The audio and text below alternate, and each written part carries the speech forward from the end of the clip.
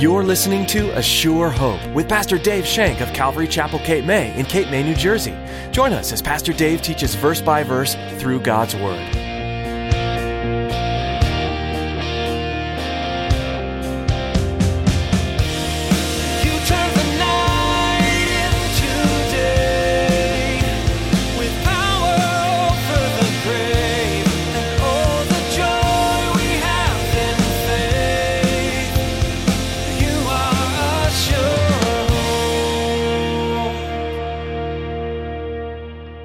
We struggle because our concept of God is small, and it's a matter of perspective. The simple conclusion is, when God is big, your problems are small.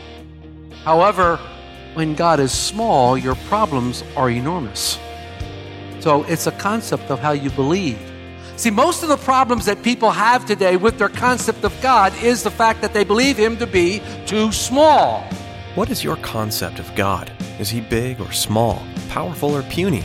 Today, Pastor Dave challenges you to allow God to be big for you. When God is big in your life, you'll find that your problems become small. However, if you cling to the concept of an incapable God, your small problems will seem overwhelming.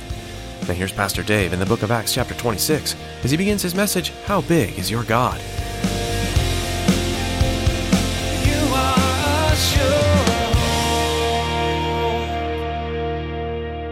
Please turn to Acts 26. We're going to be looking at verses 1 through 11. We're starting a new chapter in the book of Acts. We'll begin reading in Acts 26. And it's interesting that we are coming very, very close to the end of our study in the book of Acts. I don't know what our hurry is to get to the end, but anyhow, we're coming close to the end of the book of Acts. Counting at chapter 26, there's only 3 more chapters, 26, 27, and 28. So we'll see what the Lord has for us. So we're really excited about this too. This has been a fun time too. So if you found Acts 26, won't you follow along silently as I read aloud? Then Agrippa said to Paul, "You are permitted to speak for yourself." So Paul stretched out his hand and answered for himself. "I think myself happy, King Agrippa, because today I shall answer for myself before you concerning all the things of which I am accused by the Jews. Especially because you are an expert in all customs and in questions which have to do with the Jews. Therefore, I beg you to hear me patiently. My manner of life from my youth, which was spent from the beginning among my own nation at Jerusalem, all the Jews know. They knew me from the first, if they were willing to testify, that according to the strictest sect of our religion, I lived a Pharisee. And now I stand and am judged for the hope of the promise made by God to our fathers. To this promise our 12 tribes, earnestly serving God night and day, hope to attain. For this hope's sake, King Agrippa, I am accused by the Jews. Why should it be thought incredible by you that God raises the dead? Indeed, I myself thought I must do many things contrary to the name of Jesus of Nazareth. This I also did in Jerusalem, and many of the saints I shut up in prison, having received authority from the chief priests, and when they were put to death, I cast my vote against them. And I punished them often in every synagogue, and compelled them to blaspheme, and being exceedingly enraged against them, I persecuted them, even to foreign cities. Shall we pray? Heavenly Father, now we sit before you as we study your word. We're so thankful for your word. We're so thankful, Father God, that we have this time that we can be before you, Lord, and that we can sit at your feet and have you expound on these pages. Father, open up our hearts to receive all that you might have for us today. Open up our minds, open up our eyes that we might see the gracious and glorious things you want to show us, Lord. We thank you for this time we have, Lord. We ask that you would bless it in Jesus' name. Amen. So as I was reading the scriptures this morning, as I was looking through the scriptures that we're going to study, over and over and over, I kept on asking myself this question, and it's the question I want to pose to you this morning. How big is the God you serve? How big is the God you serve? So I guess the question really can be rephrased is, how big is your concept of God? How big is your concept of God? Because is the God you serve big enough to perform miracles on your behalf? Or does your concept of God limit what He is able to do for you? Is your God big enough to do the miracles that you need to be done in your life? Or is your concept of God so limiting that that limits exactly what he can do for you? But when your concept of God is big, it's all about trusting in him. It's all about knowing that he's ever present. It's seeing him in the midst of all circumstances, whether they be joyful or whether they be painful. And here's where the problem starts. We struggle because our concept of God is small. And it's a matter of perspective. The simple conclusion is, when God is big, your problems are small. However, when God is small, your problems are enormous. So it's a concept of how you believe. See, most of the problems that people have today with their concept of God is the fact that they believe him to be too small. In fact, J.B. Phillips wrote a book, said, your God is too small. And that's true of many people. Many people's view of God is that he is indeed a small God. Their concept of him is that he is small. And Phillips states that, he says that some people have what he calls an anthropomorphic concept of God. Now that's a pretty large word, anthropomorphic, and I had to pronounce it about 27 times before I got it right. Anthropomorphic simply means that we ascribe human characteristics to a non-human thing. How many of you do that to your pet? We ascribe human characteristics to our pet because, let's face it, sometimes they act pretty human, don't they? So we ascribe these human characteristics to our pet. We do the same thing to God. We ascribe human characteristics to our God. So man's concepts of God becomes man's idea of God. Or man creating God using the limitations, and man using his limitations creates God with human characteristics. And we expect God to act like humans. This is far from the truth. See, I've found out in my own life that whenever man creates a God, we create him way too small. We create God way too small when we decide that we are the creator. This is the basic question that Paul is asking King Agrippa today in our study. How big's your God, King? Do you think it incredible to God to raise the dead? How big is your God? We find the Apostle Paul now standing before King Agrippa and his wife Bernice. The reigning governor, Festus, has agreed that Paul should testify to Caesar in Rome. But he needs to send a charge with him. He just can't send them there on his own. He needs to send some sort of a charge so that he can testify. After a real flowery introduction by Festus of King Agrippa, the king says to Paul, you can speak. And this is where we pick up our study in verses 1 to 3. Then Agrippa said to Paul, you are permitted to speak for yourself. So Paul stretched out his hand and answered for himself. I think myself happy, King Agrippa, because today I shall answer for myself before you concerning all the things of which I am accused by the Jews, especially because you are expert in all customs and questions which have to do with the Jews. Therefore, I beg you to hear me patiently. Paul acknowledges the king with an outstretched hand. Simply what Paul did, he went like this. Almost like, by your leave, my king. He stretched out his hand, he went like this, acknowledging the king. No flowery speech. But once again, we find Paul giving his testimony. This is about the second or third time now that Paul is having a chance to give his testimony. And he begins once again to tell things about his life. He thanks the king for a chance to speak. He's especially happy because the king's background when it comes to Judaism. History tells us that King Agrippa, or Herod Agrippa, was a real student of Judaism. He was a real student of Jewish customs and a real student of Jewish law. And he was noted for his vast understanding of the Jewish people. Remember, Paul is standing before and looking in the eyes of a man whose great-grandfather tried to kill Jesus when he was a baby. This great-grandfather also had a son, and that grandfather of Agrippa was the one who had James beheaded. His entire family history lends you to believe that Agrippa wouldn't have much time for Paul, just from what he knows already about Christianity. But Paul understood something about Agrippa. It was the knowledge that Agrippa had of the Jews. It was his knowledge of what the Jews knew. I also believe that Paul saw this as a great opportunity to preach the gospel, because I know Paul, he never missed a beat. When it came to the gospel, he was there. So Paul's thinking, well, King Agrippa has a lot of intelligence when it comes to the matter of Judaism. This might be an opening to salvation. This might be an opening to the door. But also keep in mind this. It also fulfills a prophecy that Jesus Christ spoke about Paul in Acts 9:15. When he was talking to Ananias, he said, he, Paul, is a chosen vessel of mine to bear my name before Gentiles, kings, and the children of Israel. Paul finds himself standing before a king, now going to give the testimony of Jesus Christ. Paul begins his testimony in verses 4 and 5. We see it here. My manner of life from my youth, which was spent from the beginning among my own nation at Jerusalem, all the Jews know. They knew me from the first, if they were willing to testify, that according to the strictest sect of our religion, I lived a Pharisee.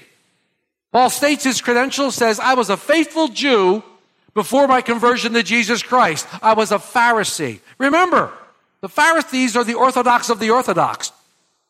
They were the strict ones. They were the radicals. They were the ones who went the second mile when it seemed to be exacting the religious practices. Everything had to be perfect with the Pharisees. They applied the law to the very letter, the letter of the law. Remember what Jesus said about the Pharisees and righteousness? He said, unless your righteousness exceeds that of the Pharisees, you can't enter the kingdom of heaven. The Pharisees thought they were most righteous. The Pharisees thought they were most noble. They kept strictly to the law. They kept strictly to the traditions and the customs of Judaism. Unfortunately, they paid more attention to the traditions and the customs than they did to the commandments.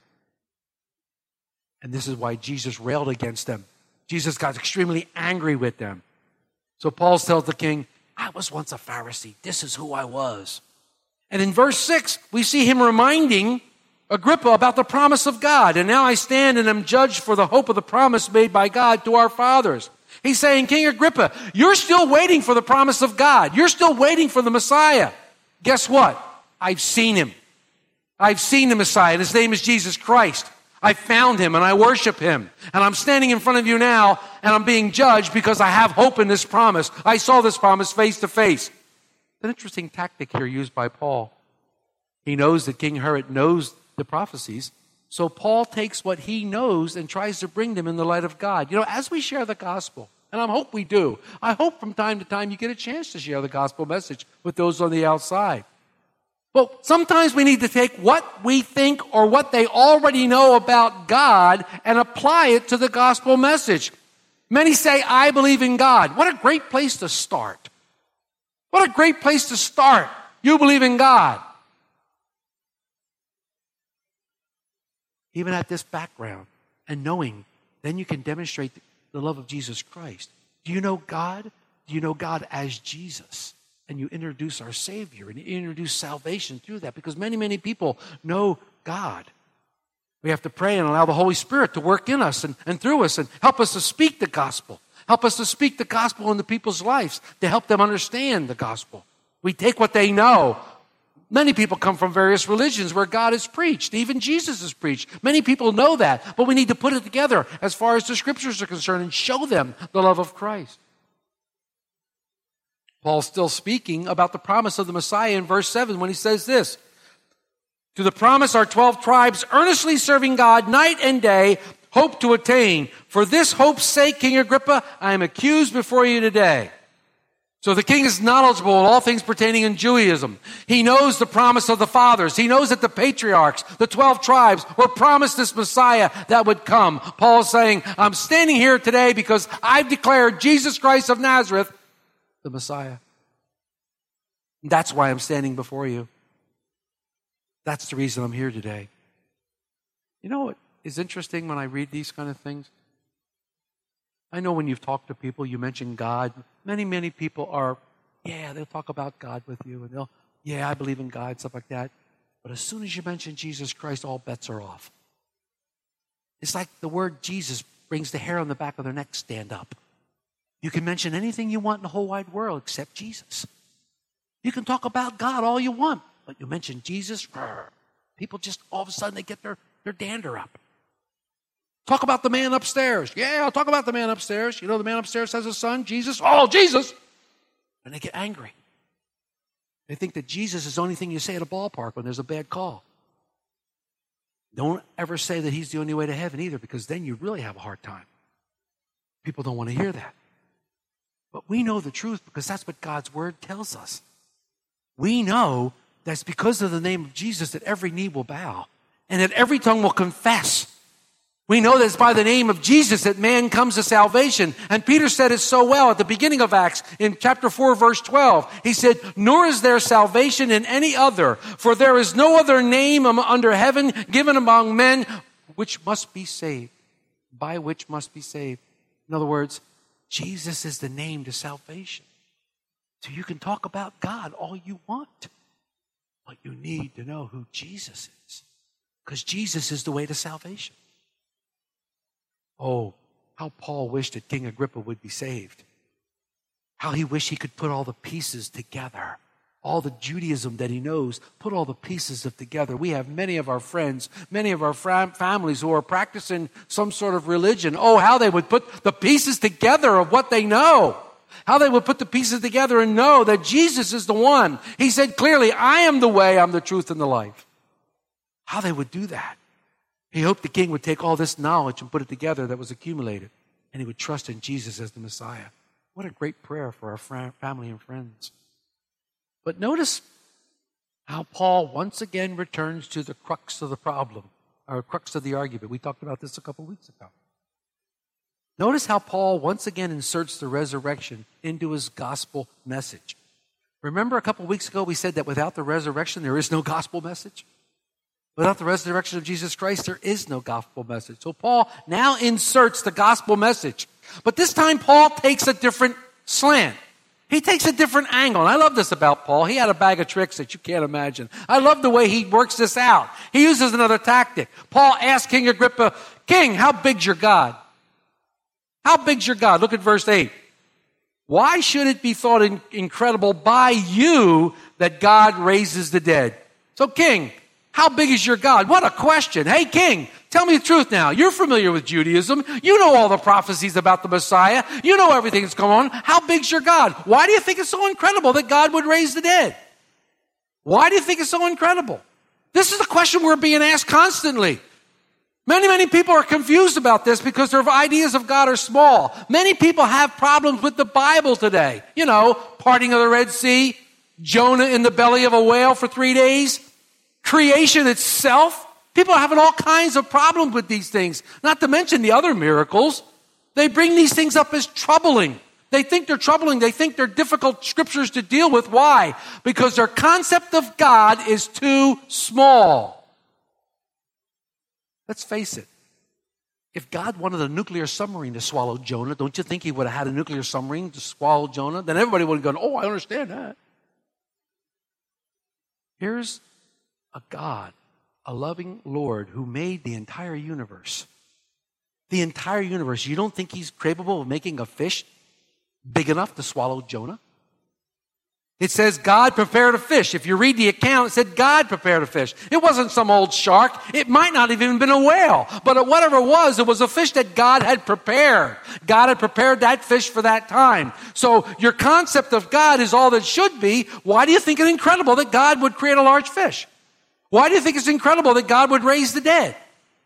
See, the difficulty of the task must be measured and always be measured by the capacity of the agent doing the task. If you have a real difficult task and somebody who's not capable of doing the task, well, you can measure it that way. But if you have a difficulty task and you have someone all-knowing, all-powerful, all-seeing, all-creative doing the task, then what's the difficulty? There should be no difficulty. Why do you think it incredible that God would raise the dead? This is the question he asked. Let's go all the way back to the beginning of the Bible. Genesis 1:1. In the beginning, God created the heavens and earth. Stop. Can't swallow that, you're done. If you cannot swallow that one verse and reconcile that one verse, the rest of the book will never make any sense. The rest of the book will not make any sense with you at all. A God who is big enough to create the heavens and to create the earth is big enough to do anything else that the Bible says he would do. Why do you think it's incredible that God would raise the dead? Sometimes I think it's our lack of faith that's demonstrated by this great surprise when God does something in our life after we prayed for it. And we can become so surprised that God did it. Oh my gosh, look what God did. Now, it's great, don't get me wrong. But when we see the work of God, it's tough to believe. Our concept of God is so limiting. Why do we limit our concept of God? We limit it. We're the ones that limit it. Oh, God, help us and free us from this narrow concept, that we might see the fullness of his glory, that we might see the fullness of him in our lives and look at his power and his majesty and his majestic abilities. Paul wrote that in Ephesians 3:20. Now unto him who is able to do exceedingly abundantly above all that you can ask or think. Is that a big God or what? That's a big God. Oh, God, help us to get it correct, to have a correct concept of God, so God would free us from this narrow, limited thing, trying to make God into our image, trying to keep God in that little box that we have here. This is God. There's a story of some missionaries in New Hebrides Islands. His name was John Paton, P-A-T-O-N. One night, hostile natives came around. They surrounded the mission. They were intent on burning he and his wife out and killing him. He and his wife got down on their knees and they prayed all night long. All night long as they heard the whooping and the hollering outside that God would deliver them. All night long they stayed there and prayed. When daylight came, they looked at each other and they were absolutely amazed that they were alive. They were amazed that they were alive. They couldn't believe that they weren't in heaven. They couldn't believe that the Lord had saved them. As they continued their missionary work, a year later, they looked at the chief of that tribe, and he got converted to Jesus Christ.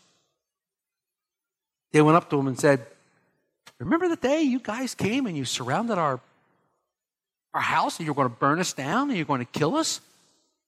Why didn't you do that? The chief said, because of all the men around you. And he said, what men? He said, it was just my wife and I in the camp. He said, no. We were afraid to attack because we saw hundreds of big men with shining garments and drawn swords surrounding the mission. That's a big God. That's a big God. And when I read this, I immediately went to 2 Kings 6, 15 and 17 with Elisha. I went to 2 Kings 6, 15 and 17, where Elisha and his brand new servant are on the scene. And they're facing this huge army. And it says in verse 15, when the servant of the man of God got up early the next morning and went out, there was an army surrounding the city with horses and chariots. And his servant said, alas, my master, what shall we do?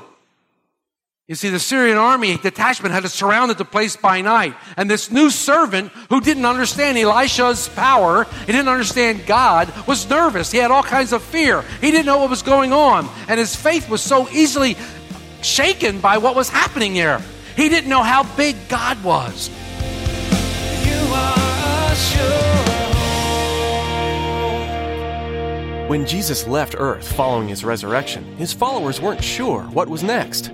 They had instructions from their Lord and Savior, but not much else. However, they chose to trust that what Jesus said was true and was going to change their lives.